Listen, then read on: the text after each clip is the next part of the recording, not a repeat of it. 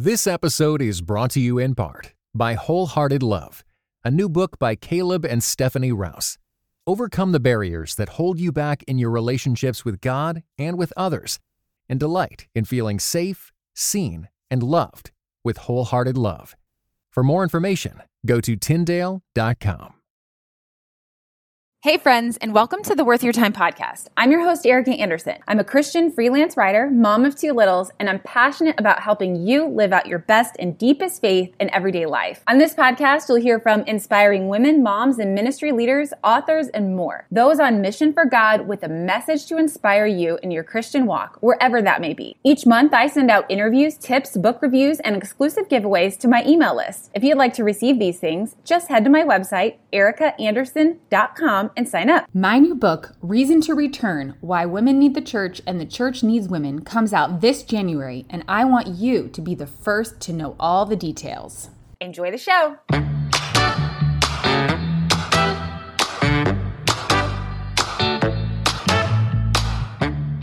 Hey, Leah, thank you so much for chatting with me today. Yeah, good to be here. Yeah, well, I'm excited to talk with you. You are in a little chapter of my upcoming book, and I wanted to talk with you a little bit more about your story and kind of share it with people in a more personal way, maybe if they've read the book or plan to. It kind of helps to get someone like their face and their voice and really make it come alive. And I thought you had, yes, that too. We all have that. I mean, everyone has the message. That's right. This is real life. Yeah, real life. I'm surprised I don't have one in right now. But you know, your story is really fascinating to me and also really hopeful. And so I want to talk with you about it. So the reason that we're speaking is you have an interesting background of coming from a really like a fundamentalist, like I'll let you describe it, but it was a really traumatic upbringing in a very dysfunctional church environment. So tell us a little bit about you and how you grew up. Yeah. So just kind of, I guess, try to sum it up here. I'm the middle of 5 kids. We were all homeschooled from kindergarten through 12th grade.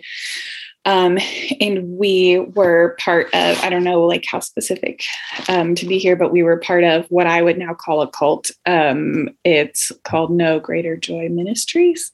And it's sort of connected with a network of churches, mostly very, very fundamentalist Baptist type thing. And so as far as I knew, that was normal, that was church. And you know, some of my very early memories of church are being told to sit still, be quiet. And my mother giving me, like, we used to call it the death snap, where she would like snap her fingers. And it's like, you better stop whatever you're doing and don't even breathe right now, or you're in so much trouble. And, you know, being told to, like, we had to wear dresses and, like, you know, essentially be quiet and don't ask too many questions because you're female. And so that's kind of what I knew. And as a woman, you know, it was pretty regularly talked about that, like, women were never allowed in church leadership. We were not allowed to speak in church. We were rarely allowed to sing alone in church because you're a female. Lord knows what might happen. Where did they get that one from? Let the women keep silent in the churches, for it is not permitted to them to speak. Yeah. Okay. It's, you take one verse and you take it really far. Really far. Yeah. Yeah. And so that's just kind of the way it was. And I thought that was normal, and I wasn't looking for anything else. I had some issues in there growing up that got squashed really fast. Like, I remember when I was 15, I remember pointing out to my family that everything always seemed to be women's fault. Like, if a guy cheated on his wife, it was probably because his wife was not treating him right or whatever, wasn't available. Or, you know, like if a man had anger issues, it was probably because his wife wasn't respecting him at home, or, you know, everything was always women's fault. And that made my dad really angry. And, got in a whole lot of trouble for that one. And so I learned not only is everything women's fault, but keep your mouth shut about it. So that was church. And like I said, like, it was normal to me. The thing about being in a cult is nobody tells you you're in a cult. Nobody's like, hey, come join our weird church. Like, and so really up until I was about 26, 27, I wasn't looking for anything else. That was church. So when you think back to the God you knew then, or whoever God was to you, how did you view him at that time? This is where it gets starts to get really murky. And this is the thing about spiritual abuse, is that it's not always very clear cut. If it were clear cut, everyone would see it and would get it right away, but it's not. It's like the stereotype, or not stereotype, but like the pattern of like, let's say other types of abuse, is that it's not always terrible. Mm-hmm. Sometimes it's really good. And it was the same for me in the spiritual abuse that I experienced. Like if you asked me if God loved me, I probably would have said, well, he did. Which that's a whole other thing about our background, is that we were taught that God does not love you now. God did love you. God loved the world, so he sent his son. That's what they would tell you. Again, taking like one verse in one word and 1/10 of a word and taking it horribly out of context. Anyway, so I guess I would say like what I saw, like if I pictured like God's posture towards me, it was a lot of this, like just arms crossed and like sort of frowning and like waiting for me to screw something up. And then he'd roll his eyes and be annoyed at me. Yeah. And so what are some of the other, I just want to kind of fill in a few details in terms of the cult itself, or what you're calling a cult. What are some other, I guess, details that give you that, or that make you say that? Yeah. They were really hard line about the King James Version translation of the Bible. And by hard line, I mean, they would call anybody who didn't use it a Bible corrector. And what that meant in practical terms was pastors who would teach, like, this is the Greek word that's been translated this way in English, and what this means in Greek is, and they would give you this whole other context. Well, they would call that Bible correcting. So they would tell you that anyone who didn't read and teach from and believe, meaning believe that the KJV is the only right translation. Sam Gipp was one of the KJV only people that they really revered. Peter Ruckman was another one. And if you look at the things that these guys have written, there's a little bit of truth in every lie. Right. But anyway, the way that it played out for me was that I was both fully convinced that the KJV was the only translation that was really truly correct. And there's like a lot of background about original texts and why they come to that conclusion. But I was fully convinced of it. And I was also fully convinced that you couldn't trust people who didn't believe that, because they didn't really believe the Bible. That's what we were told. So that was part of it. I always say, like, if I had to boil it down to three things that were sort of central in this like belief system that I grew up in, the KJV thing would be a big one. God does not love you is another one. Like, God did love the world. God so loved, past tense, the world that he gave his only son. That's a big one. And why doesn't he love us now? Well, it's past tense. And they're so literalist about the KJV stuff that even the tense of a verb, they'll pull a whole doctrine from. So what was their like metric for being saved? Was there extra details on that? They would tell you that it was belief only. And this is the tough part, is that, like, if you boil it down to like, what does the scripture really say? They're right. It is faith alone in Christ alone. And that's where it's tricky, because it's like, they're not wrong about everything. If they were wrong about everything, it would be easy to spot. Right. Yeah. But their idea of belief only what they meant was it is a cognitive ascension to a set of truths from the scriptures. I don't really think anybody in there understands what it means to believe with your whole heart. Yeah. Yeah. Like your heart, according to the scriptures, is your thoughts, desires, emotions, and choices. And for those 4 things to all be wrapped up in believing that Jesus came and died for me, I don't really think any of them get that, because they're living in the thoughts and choices. They're living like up here. Yeah. Not a heart, not an experiencing God situation. No. Because emotions are for women, and women are, this is the third thing, not made in the image of God. What? Yeah. So and again, this comes back to the KJV thing and being like extraordinarily literalist in their interpretation, because the verse in Genesis says, in the image of God created he him, male and female created he them. And so what they did, they, meaning Michael and Debbie Pearl, the leaders of this like cult thing, what they did was they took that. Part of this is their ignorance about English grammar. They're not super educated people, but what they did was they took that verse, in the image of God created he him, and said, well, Adam is made in the image of God and Eve is not. Wow. So then what are women made in the image of? Well, this is the ridiculous part. They'll tell you that women are made in the image of men. And I'm like, we're very clearly not. Look with your eyeballs. Yeah. Like, obviously. That's what makes us awesome and different. But that's what they'll tell you. And so because we are one step farther removed from God, what that really boils down to, if you follow this to its very logical end, what you will conclude is that women are no better than cats or dogs or goats or horses. Mm-hmm. And so your value as a woman is in being attached to a man, because the man's made in the image of God and you're not.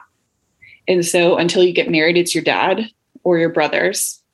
And then after you get married, it's your husband. What you do as a widow, I'm not sure. But like, wow, that's how it played out. Like, reminds me of like the Middle East, like Saudi Arabia. Well, this is what's interesting. So a couple of years ago, through the church I attend now, I got connected with this small group, co-ed small group, in where I met my husband. It's a great small group. Yeah. But one of the guys in the small group is an immigrant from India. And it's just crazy. Like whenever he talks about their culture, I'm like, I can relate. Yeah. So he and I have had some really interesting conversations about like, this is like so deeply ingrained in Indian culture and in my culture that I grew up in. I spent 27 years in that culture. And yet it's not biblical. So what do we do? Mm-hmm. It's really hard to uproot that kind of stuff. That's so interesting to like see how you would have these similarities in like 2 totally different places and like in the reasons why, but yet it's the maybe the same sort of distorted thought process, on the foundation. So, okay. So at 27, then there was a moment or a time where you were like, wait a second. So tell me about that turning point. Yeah. So after I finished graduate school, I moved back to where my family lived in Northern Virginia at the time. And I taught for a couple of years in Fairfax County Public Schools. And the education piece was where my parents really departed from the teaching of this cult. Education, especially for girls, was pretty discouraged. And college was very much discouraged, and definitely for girls. Like, why would you go to college? Like Debbie Pearl told me one time, your degree is stupid. And I was like, cool. Anyways. But my dad, especially, because of some things in his background, always encouraged all of us to go to college. And I'm grateful because that really changed the trajectory of my life in a big way. And so I had been teaching in Fairfax for a couple of years, and I had what I jokingly call my quarter life crisis, where I was almost 26, and I woke up on this Saturday morning, and it's like I just had this revelation, like my job is the only thing in my life that I love, and I hate everything else about my life. I don't have any friends. I've lived here for 2.5 years. Like, what do I do now? And because, even in Fairfax, I was going to a church that was connected with this like whole network.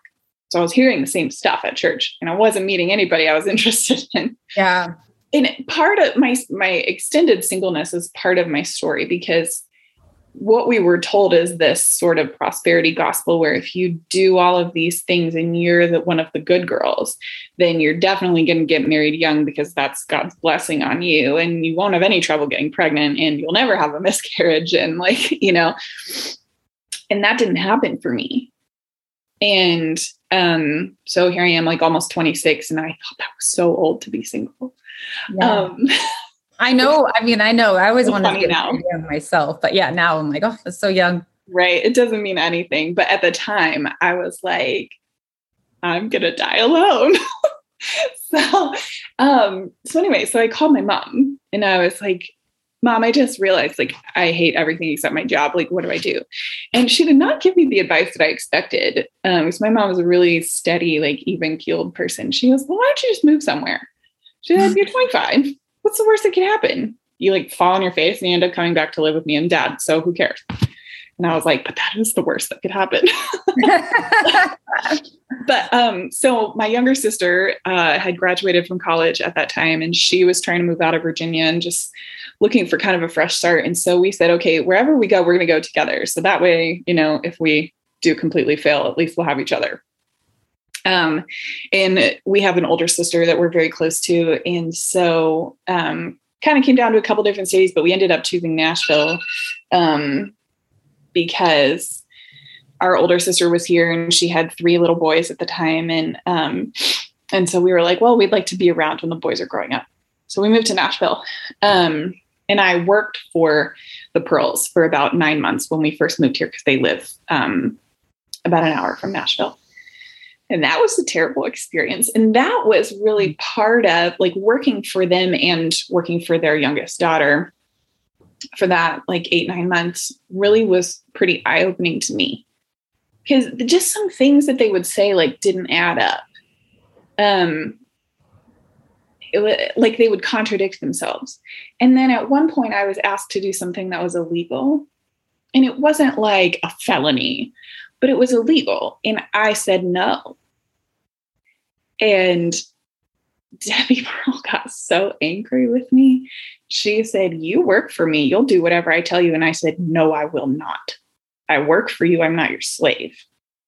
I was like, I don't have to do anything you tell me, because I can quit my job right here and now. And we had this whole conflict about it.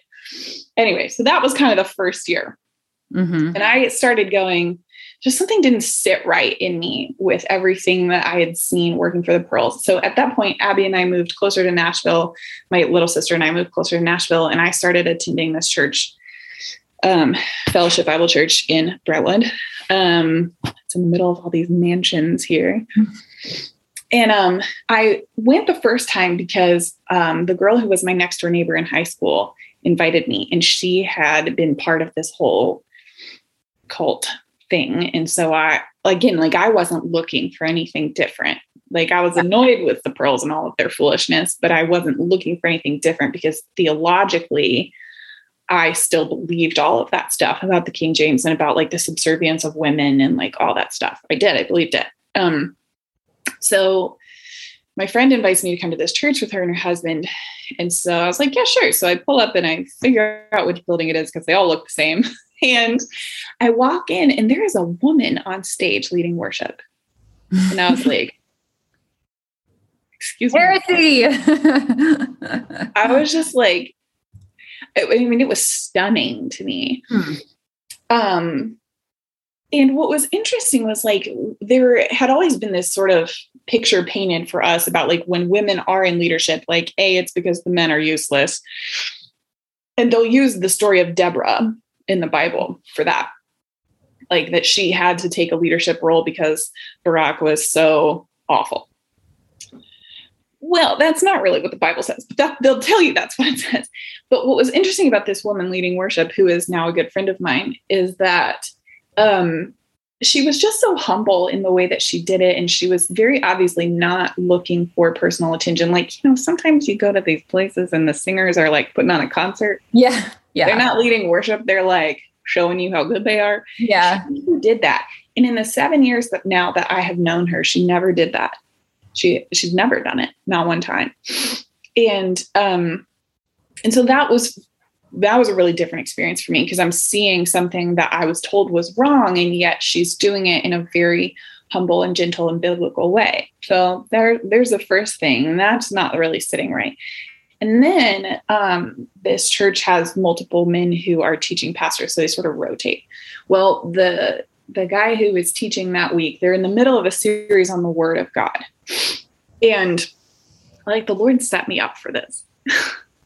Because after all this teaching about like people who don't use the King James, don't believe the Bible, they're Bible correctors, blah, blah, blah, you can't trust them, all this stuff. Well, the whole topic of the sermon was the authority of the Word. Mm-hmm. And it was just still like really funny to me. Like, okay, Jesus, I see you. And he, like, this guy stood up there and taught, and they sort of like around the campus, they sort of nicknamed him the professor, because he used to teach Bible at Moody Bible College. And he taught just so thoroughly on the authority of the Word and how you need to believe what you hold in your hands, read it and believe it. And he talked, which is super ironic, because that phrase, read it and believe it, was used over and over and over and over in my childhood. Yeah. And I was just like, this is not what I was told. And like, the Lord just, like, there are very few times I can claim to have heard directly from the Lord, but this is one of them. The Lord just said to me in that moment, this is not the only thing you've been told that isn't true. Wow. And from that moment on, I was like, I was just unsettled. And so I didn't want to go back to the church, because I was like, these people have women in leadership. Yeah. That would be a lot. It was a lot to take in. So much. But the next Sunday rolled around, and I just really felt strongly that I should go back. And so I did. And then the next Sunday came around, and I felt like I should go back. So I did. And I just kept going, and I told no one where I was going to church for like 6 months, because I wasn't really sure where my sister stood on things. And, you know, like, they're my best friends, and I wasn't trying to like shoot down our relationship. And you really got shunned in this cult if you like left or believed anything different. And so, so for like 6-7 months, I just didn't tell anyone where I was going to church, even my sister, who I lived with. And then that was January 2015. The following fall, so November 2015, they did this like 6-week series just talking about the gospel and how the gospel affects your everyday life, which was mind blowing to me, because I just thought like the gospel was like a one and done, believe it, moving on. Mm-hmm. And they talked about how like the gospel affects and transforms your life. And it was like really interesting and really like moving for me. And then this one week in there in mid to late November, one of our teaching pastors went very off script, because you can like go back and listen to the sermons that he was teaching. And the text that he had was related to nothing, what he ended up saying. But he just took like 45-50 minutes and went on about how the central point of the gospel is that God loves you. And I was like, yeah, after hearing your whole life, God doesn't love you. Right. But the whole thing was that for me, no teacher's authority was ever going to come above the Word. And this is one thing that I can actually look back and say was a positive thing about the way that I was raised, is that we were just raised with reverence for and like a deep rooted belief in the Word, and the Word being the final authority in our lives. And so because he went through all of these scriptures and like laid out from the scriptures that God loves you, I couldn't say anything about it, because I'm like, but he's proving it from the Word. Yeah. And the only thing I had ever heard about God doesn't love you was John 3:16 being past tense. Like, which isn't a lot to say, not a lot to go on when somebody else is whipping out like 40 verses. And so, so I sent the pastor an email after church that Sunday, and I said, I need to come talk to you about what you taught today, because I've just never heard anything like this. And I've gone to church my whole life. And so we ended up meeting a couple of weeks later, and I planned on asking him a lot of questions. He actually asked me a lot of questions. And at the end of this conversation, we talked for like an hour and a half. At the end of this conversation, he said, Leah, I don't know if you trust me as your pastor. I wouldn't trust anyone if I were you and if I'd been through what you've been through. But he said, what you've been through is called spiritual abuse. And we as your church family would like to come alongside you and help you heal. And like when he said spiritual abuse, it was like this glass bubble I was in shattered. Like you've probably heard, because you're pretty well-versed on current affairs, about how like in North Korea, they like brainwash the children to think that they're like, their life is so good and everybody should be as lucky as us and nobody has it as good as we have it here. It was like that. Like we were pretty brainwashed to think that like, we're the only ones who have it right. And we're the only ones who are living like a really good life. And aren't you glad your mom stays home with you and doesn't work as if stay-at-home moms don't work. Yeah. Right. And aren't you glad you're homeschooled, because other kids have to go to school and they get brainwashed in school and you're here thinking for yourself. And it's like so much brainwashing. And so then somebody called all of that abusive, and it just like shattered my worldview. And I was like, I don't know what to think about anything. And so I really clung to the word through that season. And I was like, I don't know if anybody's telling me the truth, but this I know I can trust. So that's kind of the story. And ended up going to counseling for 5 years after that. And which was incredible. I had a wonderful therapist who really helped me through a lot of things. And it's a little. Well, I mean, I think I love so many parts of this last part of your story, in that, number one, it's just so cool how like God was drawing you to him, just like nobody else really. I mean, your friend invited you, but it was you that kept going. And I know that moment of hearing like the clearest that you can really hear God's voice. Like that hasn't happened to me often, but it has happened to me. And so that's a really powerful moment. And then that like the Holy Spirit is like working like really hard in your life if you're able to hear that. And then like, I just love your pastor. Like, I love him he's great. I love that you came from this like really awful church environment. And then like this new church environment was like actually the healing conduit.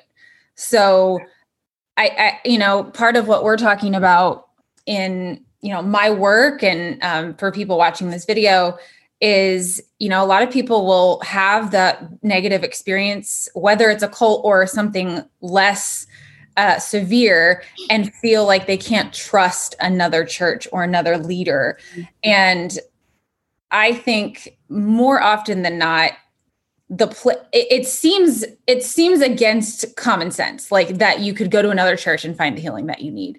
Yeah. But can you talk a little bit about how you were able to trust them and why you think like actually finding a truly healthy church was part of what led you to healing and becoming, the person you are today? Yeah. Well, the first thing I would say is that, I grew up in a cult. If you didn't grow up in a cult, that doesn't make your experience less valid than mine. I think your heart is your heart. And we don't need to compare it. Like, it's not a contest for who's the worst off. So like church wounds are real. And I think they happen in every church, even if your church is healthy. Mm-hmm. Like my last roommate before I got married had been through some pretty rough stuff with her church up in Indiana. So I think church wounds are common, unfortunately, because the whole joint's run by sinners. Yeah, as it turns out. Yes. And the first thing I would say is that I don't think you should be in a rush to heal and forgive. I never felt rushed to heal and forgive. And I think that's part of the reason that I was able to. I think I never stopped going to church, but I thought about it. Because I was just so confused and so hurt and so like, is everything I believe a lie? Like, is any of it true? in it, and there was a point for me, like, where, although since I had grown up on the King James, like, it really wasn't difficult for me to understand. Like, I know, like, the understandable bit of it is like what pushes a lot of people away from the KJV. That wasn't an issue for me, but there was a point where I had another conversation with one of the pastors and said, like, I don't feel like I can read the Bible anymore because I just hear my dad and this like cult leader in my head. Like, I'm not getting God's voice out of this. And he goes, why don't you stop reading it for a while? And I was like, you're my pastor and you just told me to stop reading the Bible.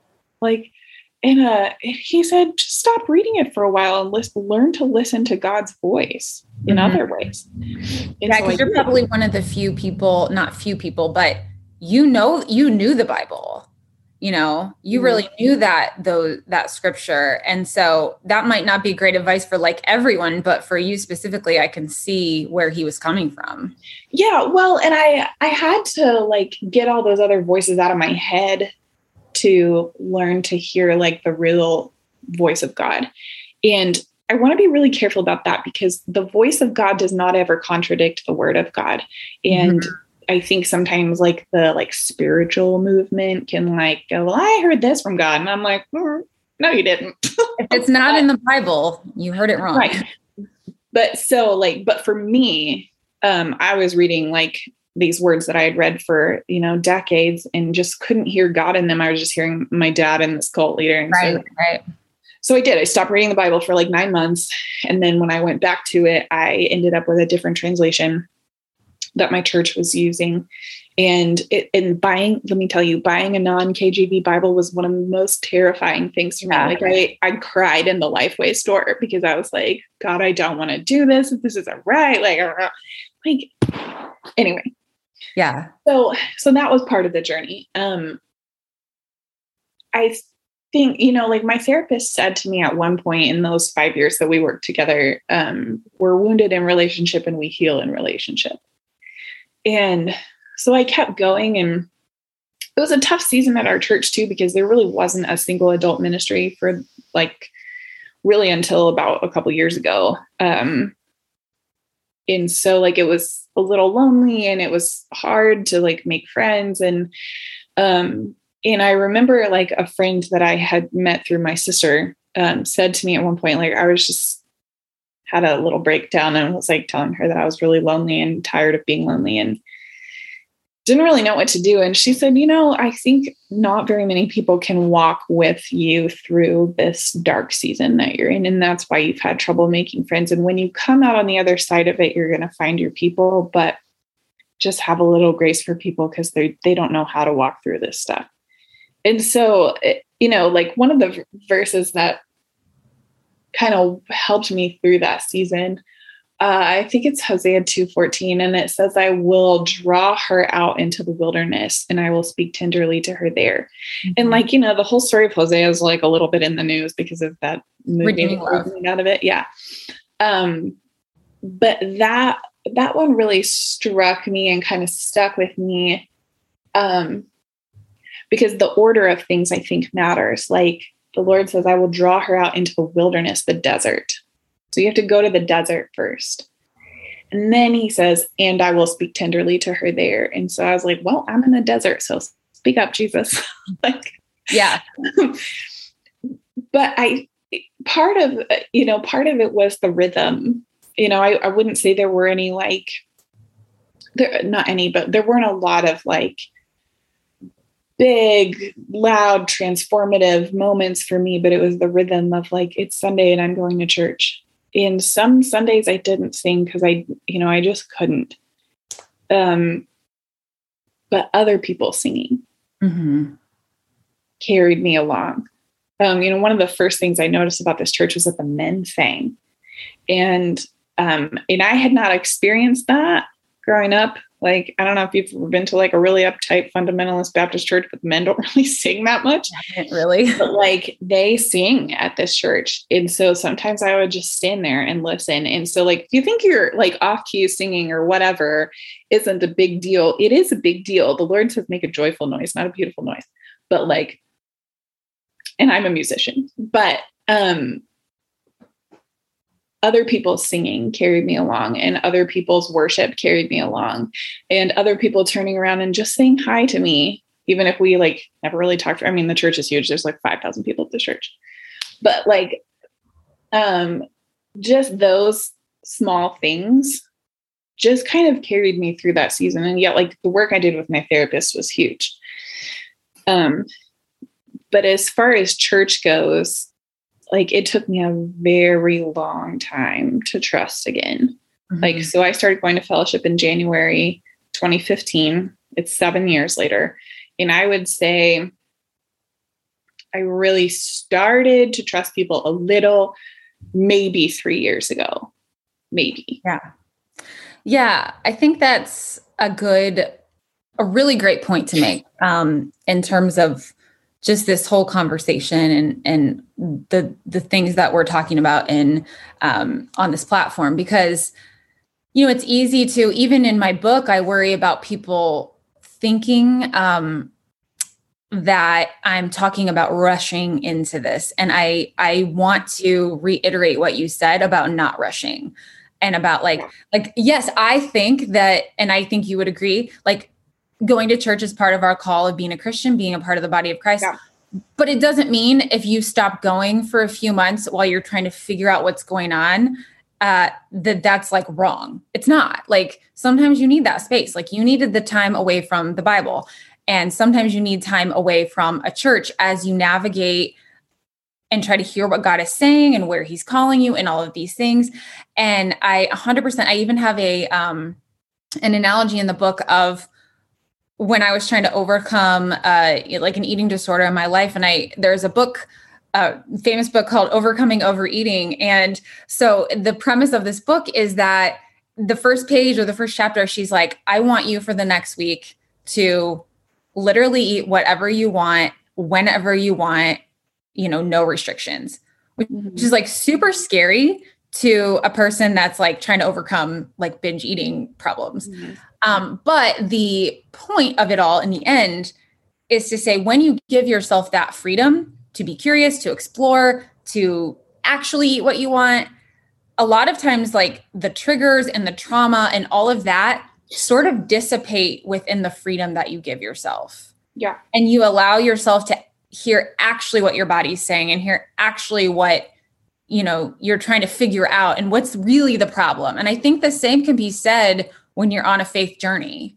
And so I love that you said that. And, you know, there's no time frame here. Like, God doesn't need you to go to church every single week for your life, for the rest of your life, you know, to move in your life. Yeah. So anyway, I just wanted to comment on that.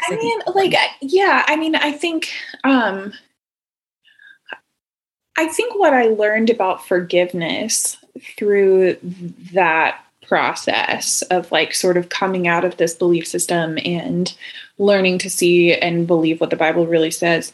I think what I learned about forgiveness is that you can't actually like force it. Like, you know, we hear all the time, like, oh, forgiveness is a choice. Right? I just like, that's so rude. Like, I don't need that. Like, that's not helpful. Thanks a lot. But like, I think what I learned was that, you know, like it's that whole grieving process. Like, there's the shock and denial and I forget all of the things, anger, bargaining, acceptance, I think is how it goes. And I went through all of that, and it doesn't go neatly in order, by the way. You like end up on a hamster wheel with some of it.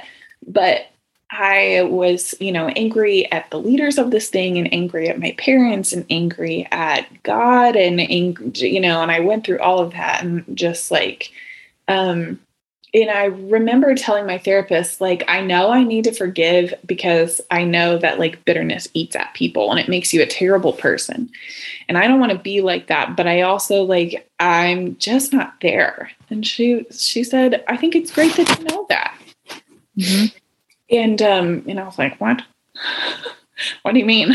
Because I expected a lecture on like, well, you need to forgive. Yeah. Yeah. And she didn't give me that, which, you know, great therapist, but she said, I think it's great that you know you're there. Why don't you just tell God that you want to forgive? Yeah. because I didn't even really want to at that point. I wanted to like go burn the place down. But like, she said, why don't you tell God that you want to forgive, but you don't really want to right now? And so I did. And then over time, and the thing is, we don't get to pick the timeline of how God moves our hearts. Right. But over time, I realized, a few months down the road, I want to forgive them now. And I haven't yet, but I want to forgive them. And then I don't know how long after that, it was a while, where I realized one day, like, oh yeah, I really have forgiven them, like both the leaders and my parents. And, you can't pick the time. Like, forgiveness is a decision, but it's also like a movement of your heart that you can't conjure up. Like, the Lord has to do it. And the great part is he's going to, if you let him do it. But like, I think the forgiveness piece is a significant part of healing. And, if you are in a place where you're still angry and, like, bitterness gets a really bad rap, but I'm going to tell you something that someone told me along that road. Bitterness is the language of pain. Mm-hmm. And if you look at, like, word studies were a big thing for us in the whole like KJV line of thinking. And so if you like take that word bitter or bitterness or bitterly, all of the other like conjugations, and search the Bible for what it says about bitterness, and what you're going to find is that most often you'll see that word in terms of grieving. Like, someone gives a bitter cry, or they cry bitterly, or they grieve bitterly, or it's most often associated with grieving, not with sin. Mm-hmm. And so if you're in a place of bitterness, like, what I would just tell people is that's the language of your pain. And what's going to be really helpful, in my opinion, is someone to hear your pain and sit with it and not try to fix it or give you a solution or give you spiritual advice about it, which for me was my therapist. But letting somebody hear it and letting it come out, for me, was what uprooting bitterness looked like. Like, everybody wants to quote you that verse in the New Testament that talks about not letting a root of bitterness take hold in your life. That's how you don't let it. It's not by like refusing to feel whatever you felt. It's by bringing it out in the open. Like, that's what I always think about dandelions, because they have that big taproot. They're the worst when you're trying to weed a flower bed. But the way that you get the dandelion out is you dig way down deep and then you bring it up into the light. And that's how we get the root of bitterness out too. It's not by shoving it down underground farther. It's by bringing it up into the light. And so for me, I believe that's the first piece of forgiveness, is letting the bitterness come to the light and letting it just be there. And letting somebody else hear your pain and feel it with you. And that's part of healing in relationship. And I think it, the thing that helped me so much is just going like, God is big enough to handle all of what I am feeling. And he's not irritated by my anger, and he's not impatient with me. Like, the Bible says he was tempted in every way that we are. Like, he gets it. He understands. He knows what betrayal feels like. He knows what abandonment feels like. He knows what abuse feels like. He knows what it's like to be falsely accused of things. Like, he does understand. And like there was a book too along the way that really helped me by David G. Benner called Surrender to Love. I don't really reread books like that, but I've read that book probably 4 or 5 times now. And every time it like gets to me in a different way. But like, that's really what it was, is like believing that God loved me. And like, because God loved me, all of these other things were true too. And, part of that was the rhythm of church. Part of that was hearing other people's worship. Part of it was, going to a different translation of the Bible than the one I had been told was the only right one. Part of it was like having to step back from some things that I had been told were true. Like, you have to read the Bible every day. So all I would say is that for me, like, what I held on to that had to be true was the word. And if you have one anchor like that, that's really all it takes, because the Lord will orient you. And if you don't have that anchor for whatever reason, ask for one. Yeah. I think for some people it can be church. I think for some people it can be like a friendship or a relationship or your marriage or whatever. But like, I remember being on the edge one time of going like, I don't know if I want to be a Christian. And the deconstruction thing's getting a lot of noise right now. But I remember being on the edge of like, I don't know if I believe any of this anymore. I don't know if I want to believe any of this anymore. And one of the things that drew me back was it was like a really weird time. I was like working in youth ministry at our church, and then I was like on the edge of, I don't know if I'm a Christian. It was the time. But like the other female leaders in our like youth ministry, this is like a very emotional memory for me. It was my 29th birthday, and they like, I never had a birthday party in my whole life. And they like planned, I'm sorry. It's okay. They like planned this like huge surprise birthday party for me. And like, it's really hard to surprise me. I'm the most suspicious person. And they like totally surprised me. And it was like, it's just a birthday party. And there wasn't any kind of like spiritual lesson in all of that. But like, these were women that I knew because of my church. And I don't know who, somebody told them that I'd never had a birthday party. And they're like planned this whole thing for me. And it was just like,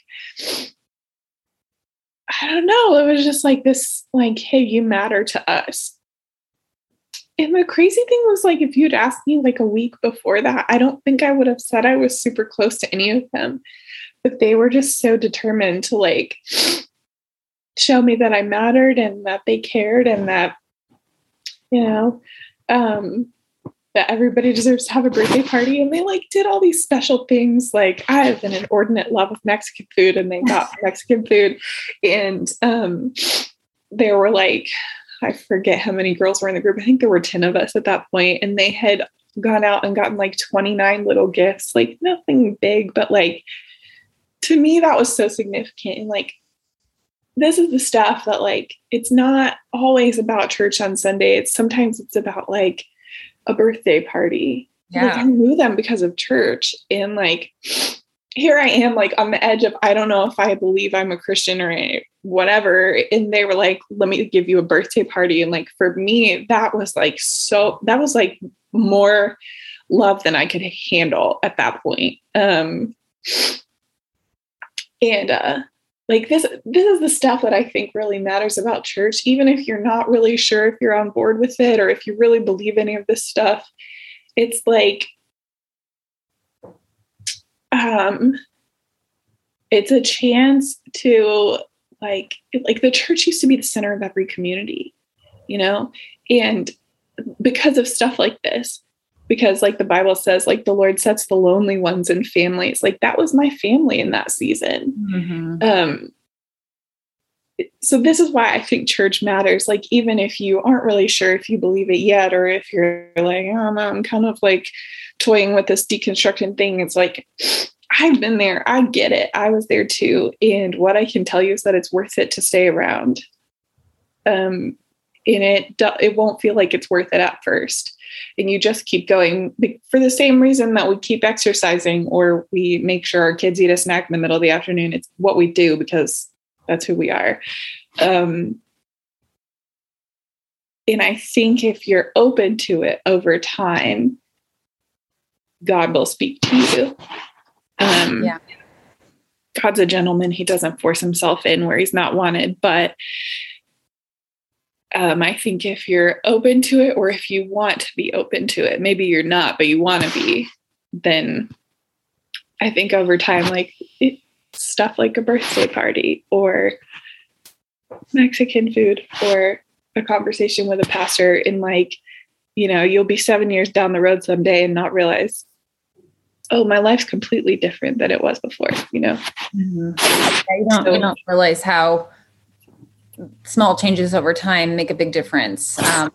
Because I do think that sometimes when people are thinking about going back to church, if they haven't been going in a long time, it's kind of like, oh, it's just one more thing. I know I need to do it, not recognizing that one act of getting back into that habit can have really big long-term effects. But you're not going to necessarily see it right away, but you may look back and be like, wow, like that one choice to do that, caused this and caused that. And I met this person and that person and God worked through this. And so we can know, I think that we know that God wants us to be in a body of believers. We know that. And so that's the sort of the foundation of it. And if we know that, then we can trust that and walk into it knowing that he has good things planned for our participation in that. Yeah. And, I believe in connecting with one church and being there long-term. I don't believe in church hopping. And at the same time, if you're seeing really big issues at your church, it's okay to leave. Yes. Yeah, definitely. God put us in a body, but he didn't put us in a cancerous body. Yeah, there's definitely lots of, and we talk about that. What are some of the warning signs? What are some of the red flags? Yeah. Keep an eye out for, because there are unhealthy communities. And like you said, there is always going to be sin and there is going to be hurt in every church because we're human. But there are some places where it's not good. You don't want to stay, that it is toxic, and you should be aware of those things. Yeah. Well, and I will say that some of the lessons I've taken away from, my background are that I'm very wary of a cult of personality. Yes. One of the things I appreciate about my church now is that there are multiple teaching pastors. And so it's pretty hard to form a cult of personality when the same personality isn't there every week. Right. And I know that's pretty rare. I know most churches have one person teaching every week, but for me, I think I'm just very, very cautious.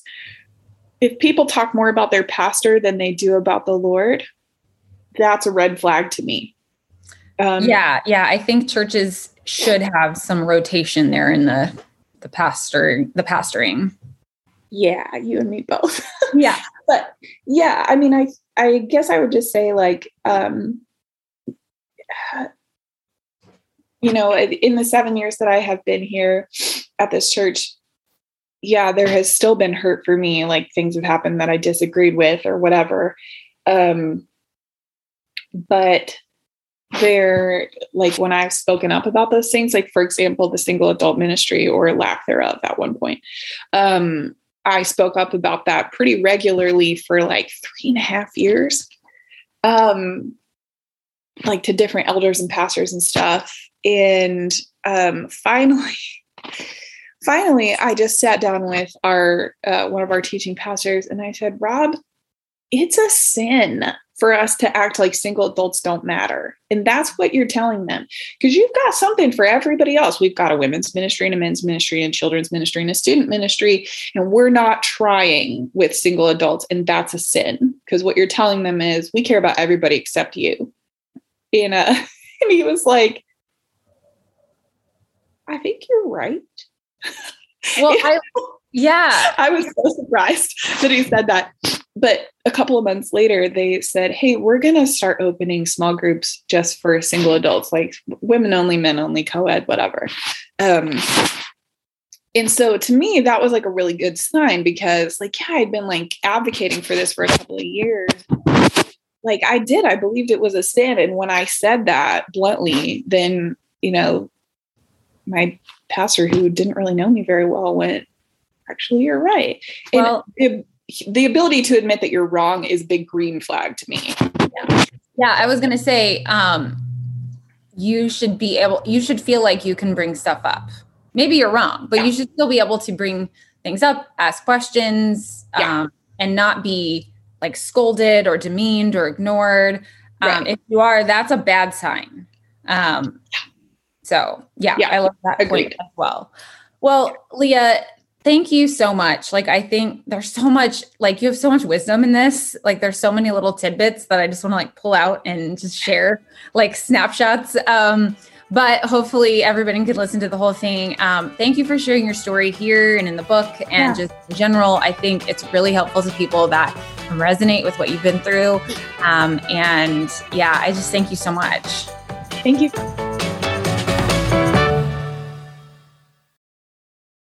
This episode was brought to you in part by the Table Podcast at Dallas Theological Seminary.